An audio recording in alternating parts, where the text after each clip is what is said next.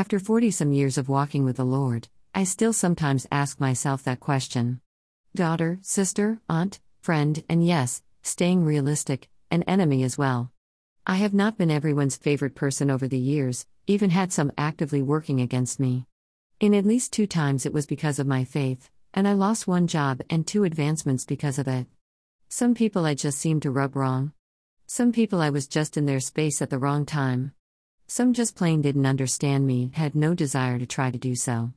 And, sometimes life had me in survival mode and I didn't encourage the chance to make changes in relationships. I can say I am an introvert, a highly sensitive person, or any number of the world's explanations for our personalities, our behaviors. However, I spent many years serving the Lord, trusting Him to strengthen me, to uphold me in those tough social situations, enable me to love as He defines love, and give me the space and rest I needed in short spurts to continue in service to Him. I did not, however, always use the wisdom He had for me, and I ended up worn down and sick, and consequently pulled away from many things a few times in my life. During those times, God was always with me, and eventually I was able to get my focus off of myself and back on Him. Who am I? All of the above list. Why do I ask that? Perhaps because change continues and sometimes we get lost when change comes quickly and in abundance. I can't do some of the things I used to do. Not physically, not mentally, not emotionally, not financially.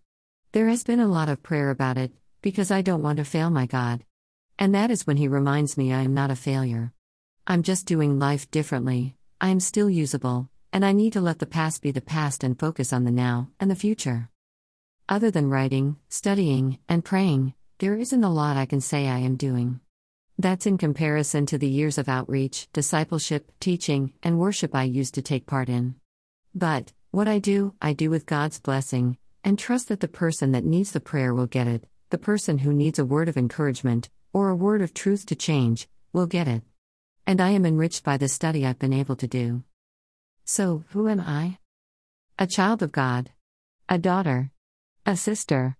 An aunt. A friend. And yes, an enemy to the enemy. Blessings today, my friends.